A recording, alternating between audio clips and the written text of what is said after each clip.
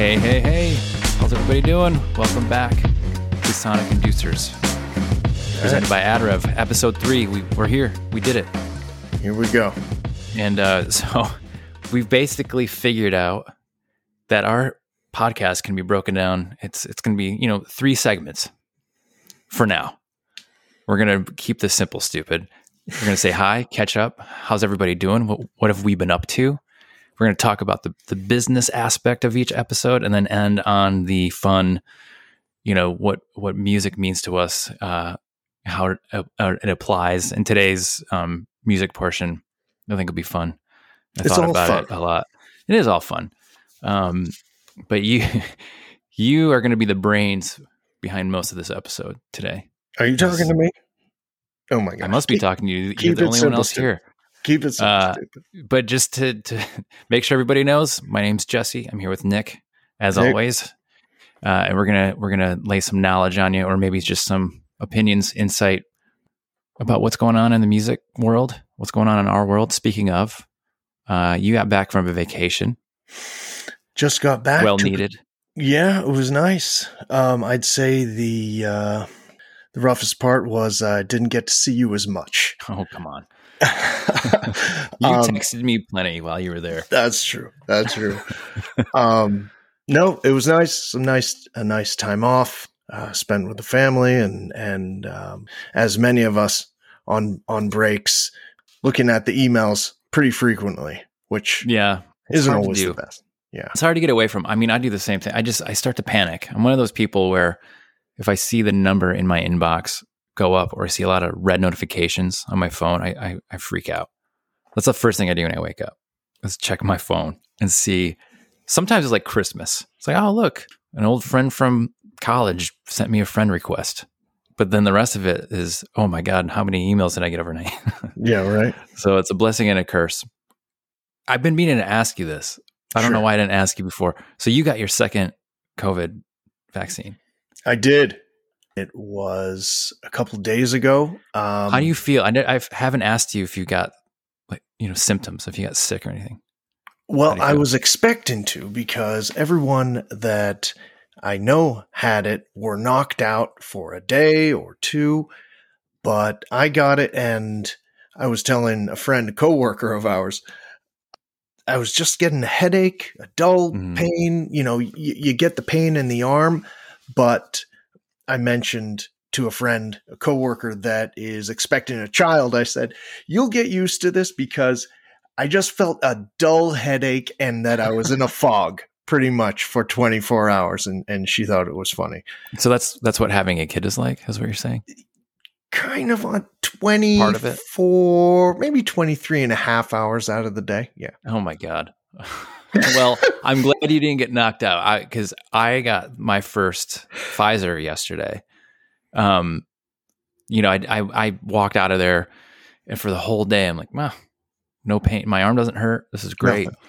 No. So like an idiot, I decided to do an upper body workout yesterday. Of course. Right. And then I wake up this morning and not only am I sore from that, but it hurts, it's just tender at the injection site, easy for me to say. But I woke up just feeling not achy from being sick, but because I was just trying to be He-Man over here. Mm-hmm. But yeah, I'm due in 3 weeks for the second one. And I'm so nervous. I'm going to get like the nausea or the chills. Nobody likes being sick, but I have this really, irrational fear of throwing up. So even if I just feel nauseous or if someone around me starts to feel nauseous, I start to panic. Oh yeah. You're one of those. I'm one of those. You're one of those that, you see somebody else and you're like, wait a second. I wasn't feeling sick, but now I'm getting a little queasy. I see it. I smell it. Or even just the thought of it.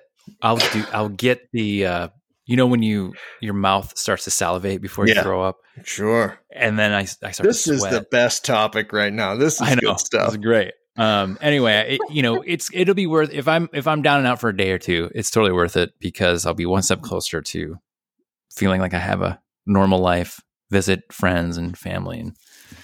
Well, here's the thing. I was talking to a friend that has been vaccinated for a while, and she still wears her mask. And I was talking to my wife, and I said, what are we going to do?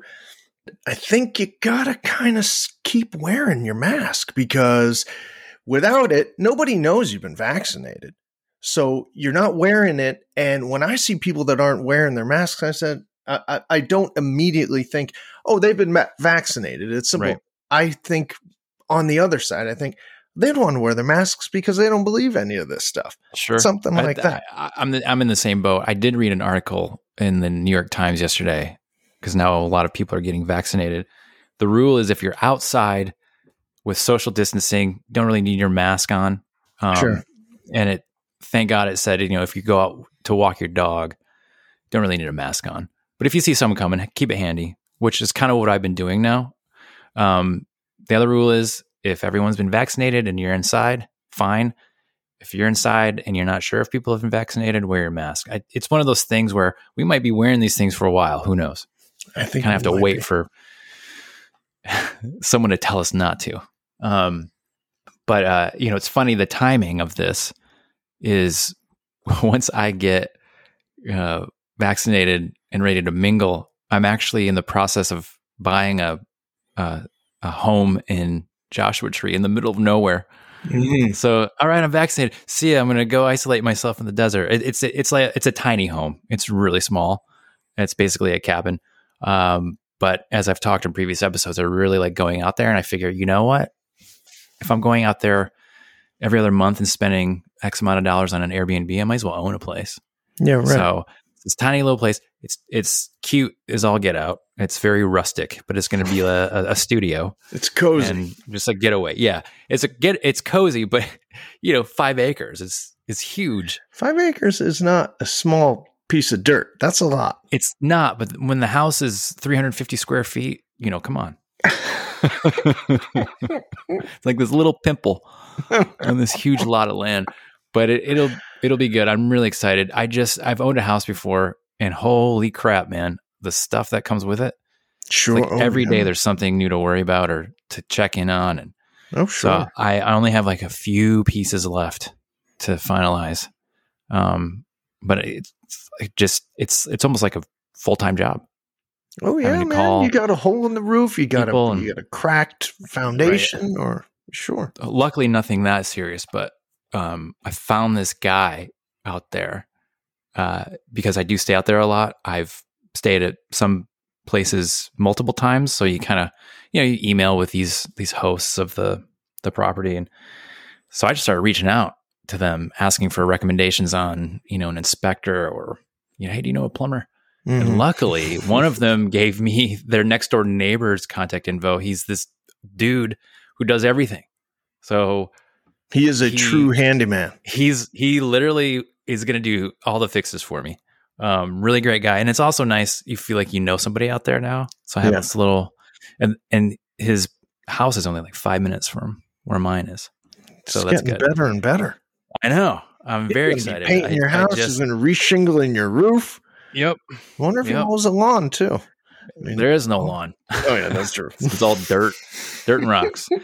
So that's exciting. So yeah, it'll be, it's already 90 degrees out there. I checked the weather, so it's already going to be hot, which I kind of like, but I'll be able to get out there in some peace and quiet, record some music, hang out. How quiet is it there? It's like I've been to Joshua Tree maybe 2 times. Each time it's been fantastic, but it's quiet, right? It is quiet. It depends on where you stay. Some of these places, your neighbor is, they're not right next to you, but they might be a couple acres away. But sound travels very easily through the desert. No kidding. Because there's no trees. There's no bushes. There's nothing for it to absorb the sound. Uh-huh. So, even if my neighbors are kind of close, but it's hard to know if anyone even lives in these things. So, a lot of these places are the result of, I think, the Homestead Act, where if you went out to the middle of the desert and put up 4 walls, you own that land. So that's why you see these old rundown shacks out there, because they were just some person putting up a house, quote unquote, I claim this land in the name of Frank, or whatever. So that's kind of awesome. Well, how old is your place? It was built in 1956. Nice. Yeah. So it's been remodeled. So anyway, that'll be a fun ongoing project for me. As anyone who owns a home knows how that goes.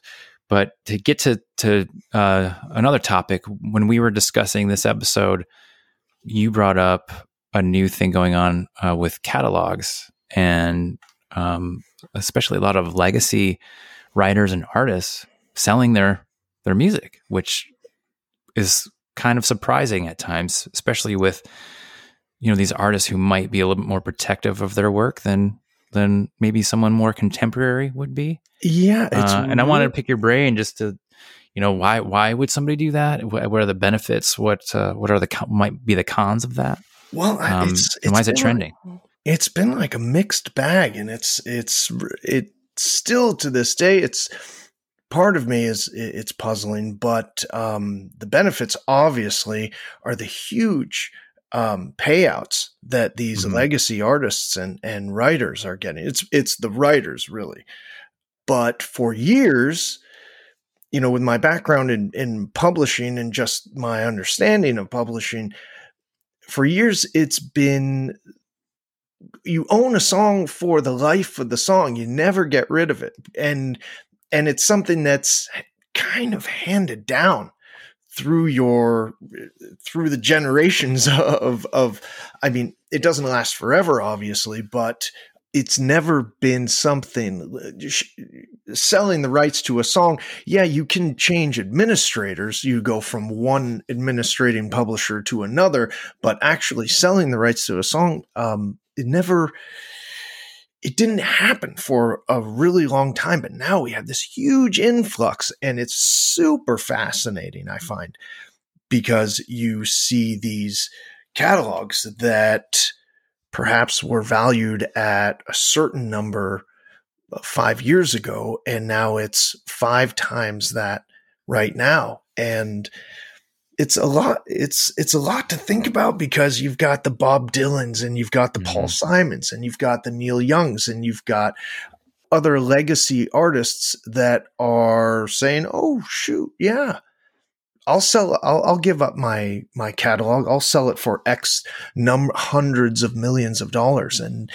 And it's a really interesting, exciting time, I think, but also puzzling too, because I feel like the roots of publishing and owning copyrights is you've got it for life. You've got it for the life of the copyright. That's the way it goes. But now with catalogs being sold for so much, and I think there's a number of different reasons why these are happening, or a number of different possibilities, but it seems like every day a new catalog is getting picked up. And whether it's, who knows who started it, whether it was companies like Hipgnosis, whether it was previous companies that sparked the interest and the growth of these investment companies that are piling together, money to purchase these catalogs, because catalogs come up for renewal all the time. And it's just to know who's got the rights, or they're under administration deals that they can leave their publishers at any time. Right. So I don't know. I think about it all the time. Just to maybe ask a morbid but also very serious question, these legacy writers and artists who are selling their catalogs, I mean, who doesn't like money, right? I mean, come on. Sure.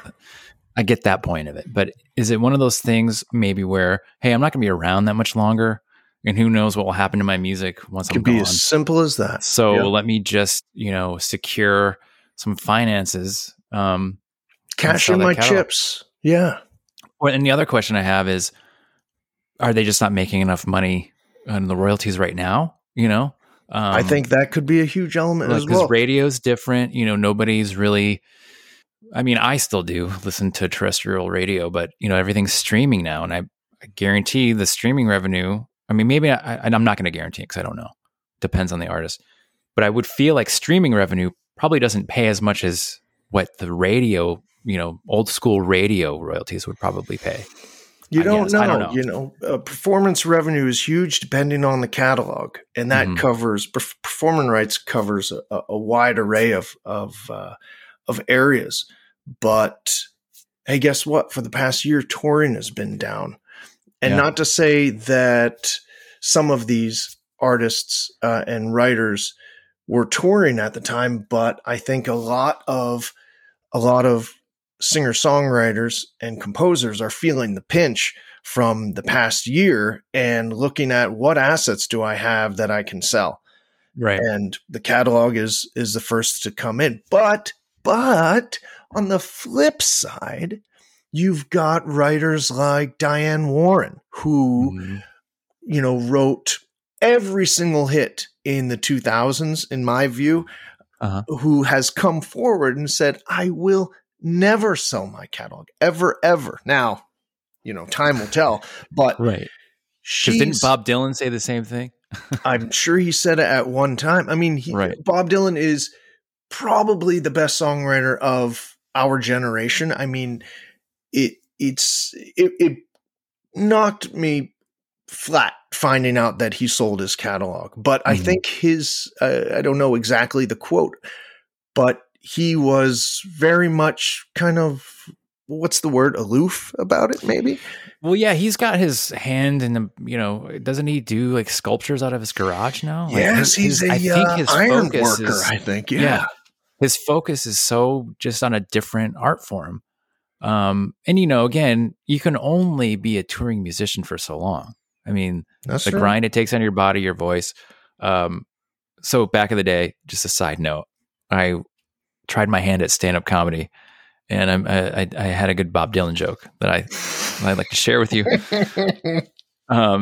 It was I don't know, like 2010, 11, 12. He had released a new album, and I heard some of the reviews weren't that great. So my joke was, have you heard the new Bob Dylan album? It's basically just him clearing his throat for 45 minutes.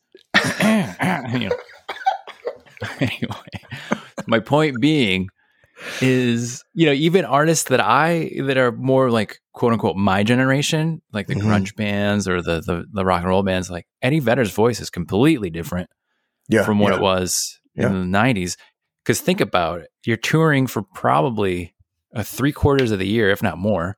You're playing a 3-hour show every night, and some of those songs are really taxing on the voice. So you find a different way to survive that 3-hour show, but it also, will really scratch you up on your vocal cords. But he also, I think he smokes American spirits. He drinks like a bottle or two of wine a night on stage. I mean, it sounds great, but the human body can only do so much, and can only handle so much. A fickle beast.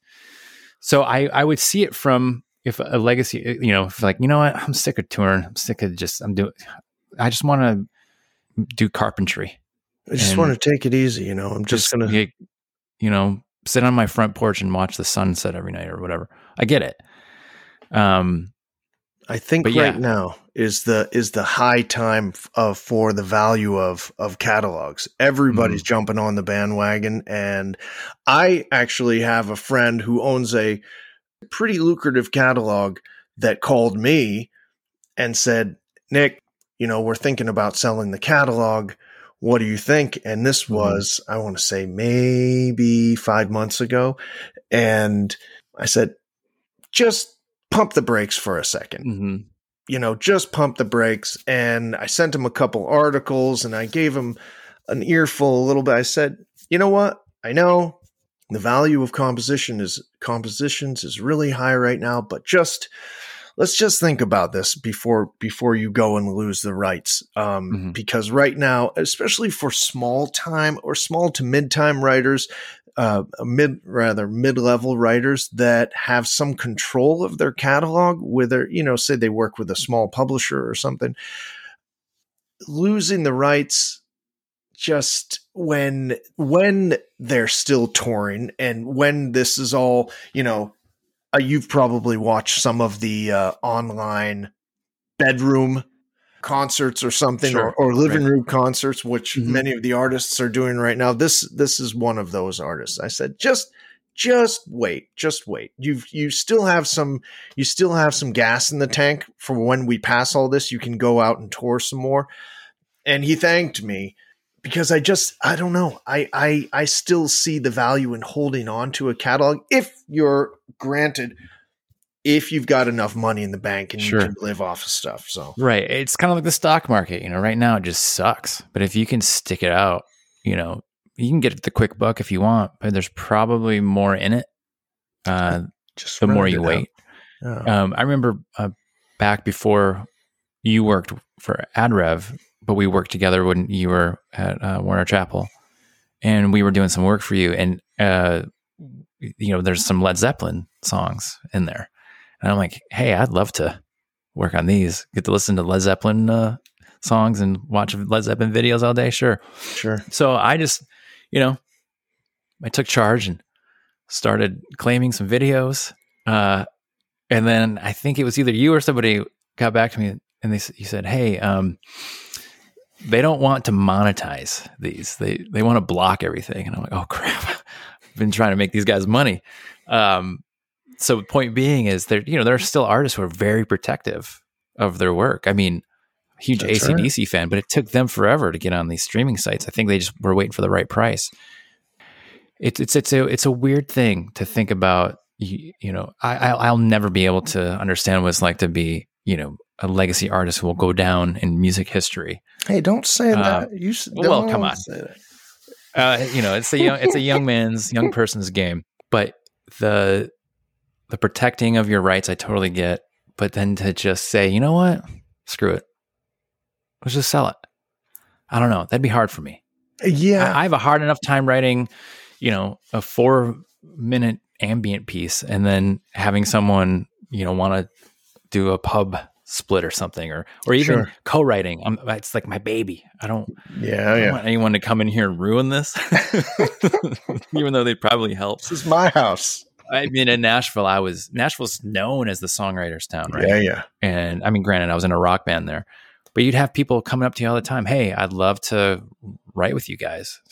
And I was always like, screw you. No, thanks. If I could go back in time, I would definitely change. And it was Chris Stapleton that it was just other, like indie artists or whatever, which I feel like is a perfect segue to what I wanted to talk about is, are you a music snob?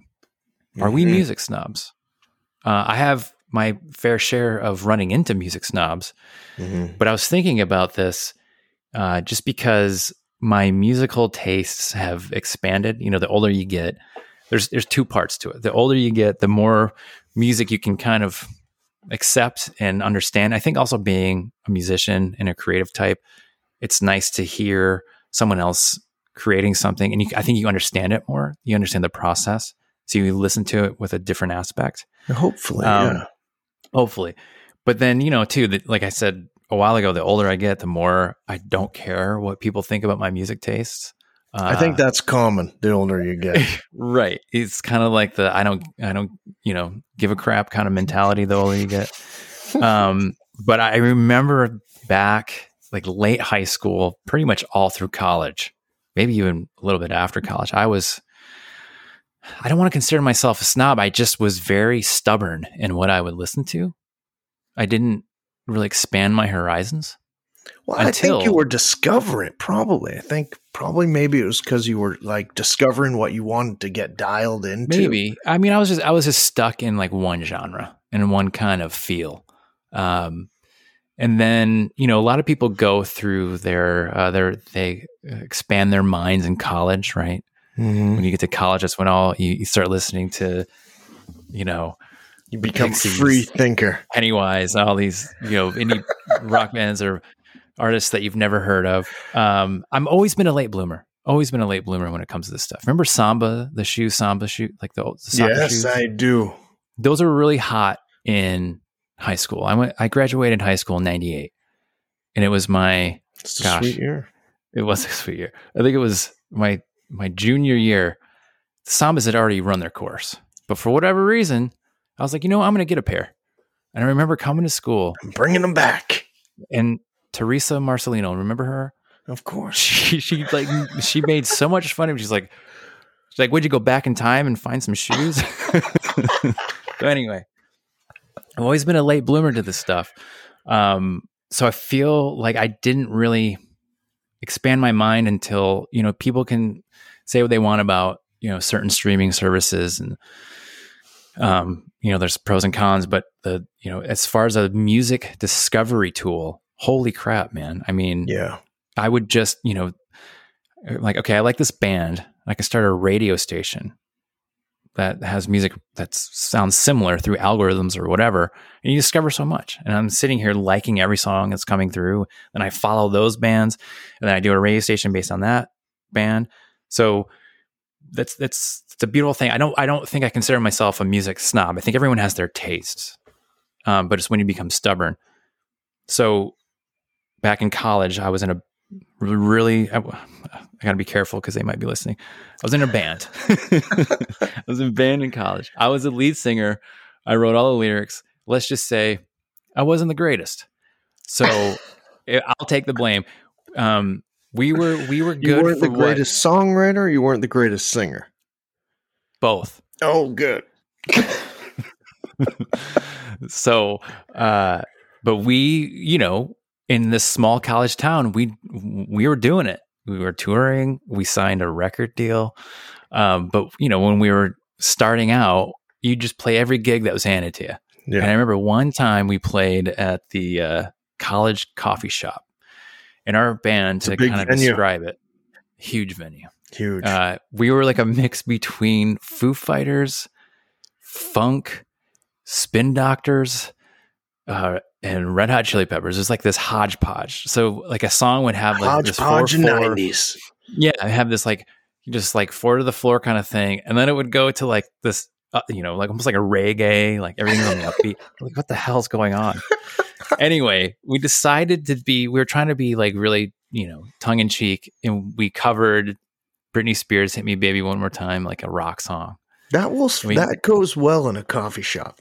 Oh yeah. Everyone loved it. Yeah, everyone, especially these two guys who I was kind of acquaintances with. It was a full house, 2 guys. Right. One guy decided to let me know what he thought right then and there after the show. He's like, "That was a horrible idea.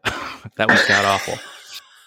The second guy, it was at the cafeteria the next day. And he said, "Hey, I was at your show last night thinking, all right, cool. Got a new fan." Like, man, he's like, "You guys shouldn't have done that." Seriously. But the thing is, these two dudes were so again, talk about being stubborn and only listening to like one type of music. Sure. They were huge into U2 and Radiohead. Great bands. Don't get me wrong. Right. But for years, I could not listen to those bands because of these two jerks. It's the impression. It has nothing. No, okay. All right. So I'm going to debunk your theory. I'm going to debunk your theory. Okay. I am the same way with artists when it's like, it's the impression of that artist that sticks with you. It's that like 5-second moment. Their fan base. They suck. I'm not going to listen to them. Never. Yeah. And that'll hold you off until that you find that weird moment when you're driving down the road in somebody else's car and they've got control of the radio and they're like, "We're listening to you two. This is my cassette or this is my CD." Or do people put cassettes or CDs in cars anymore? Cassettes are coming back. Cassettes are coming back. Apparently, I don't know why, but who's got a cassette player? I'm the same way. A bad experience, a bad moment, and then. That's it. I've cast off that band. I'll never listen, probably for decades. Yeah. Yeah. Well, it took me almost, I'd say, a decade and a half to start listening to Radiohead again. And like, all right, this is great. But it's like a bad breakup. You can't watch that movie or you can't go to that place that you went to for a long time because it just hurts and it makes you think about that person. And when you're over it when you can finally go back. That's true. Or you can finally listen to that song. I'm like, I'm over it. Even though I'm sitting here getting all heated, I'm sweating now. But anyway, music snobbery. I think we're all a little bit of a snob. Just a little bit. I think everybody's just maybe you can define it as everyone has their very distinct taste. Well, thank you for hanging in there for another episode. Try to keep it at 30 minutes. And I mean, I could keep going. Again, it's like every time these things end, I'm just getting started. Yeah, getting this fired is a up. good one. I'd love to keep going. And this catalog thing, I'm sure we'll see where it goes, man. Well, watch tomorrow. There'll be like an article about another big catalog or another writer selling. Yeah, who knows? AT&T bought Disney Music. Something's gonna happen. Be crazy. But yeah. So until next time. Try not to be a snob. Try to enjoy music. And don't let anybody tell you that your musical tastes suck. Because that's your music. That's the music you like and enjoy it. That's right. So, anyway, thank you for listening. This is Sonic Inducers, presented by AdRev, and we'll see you on the next one.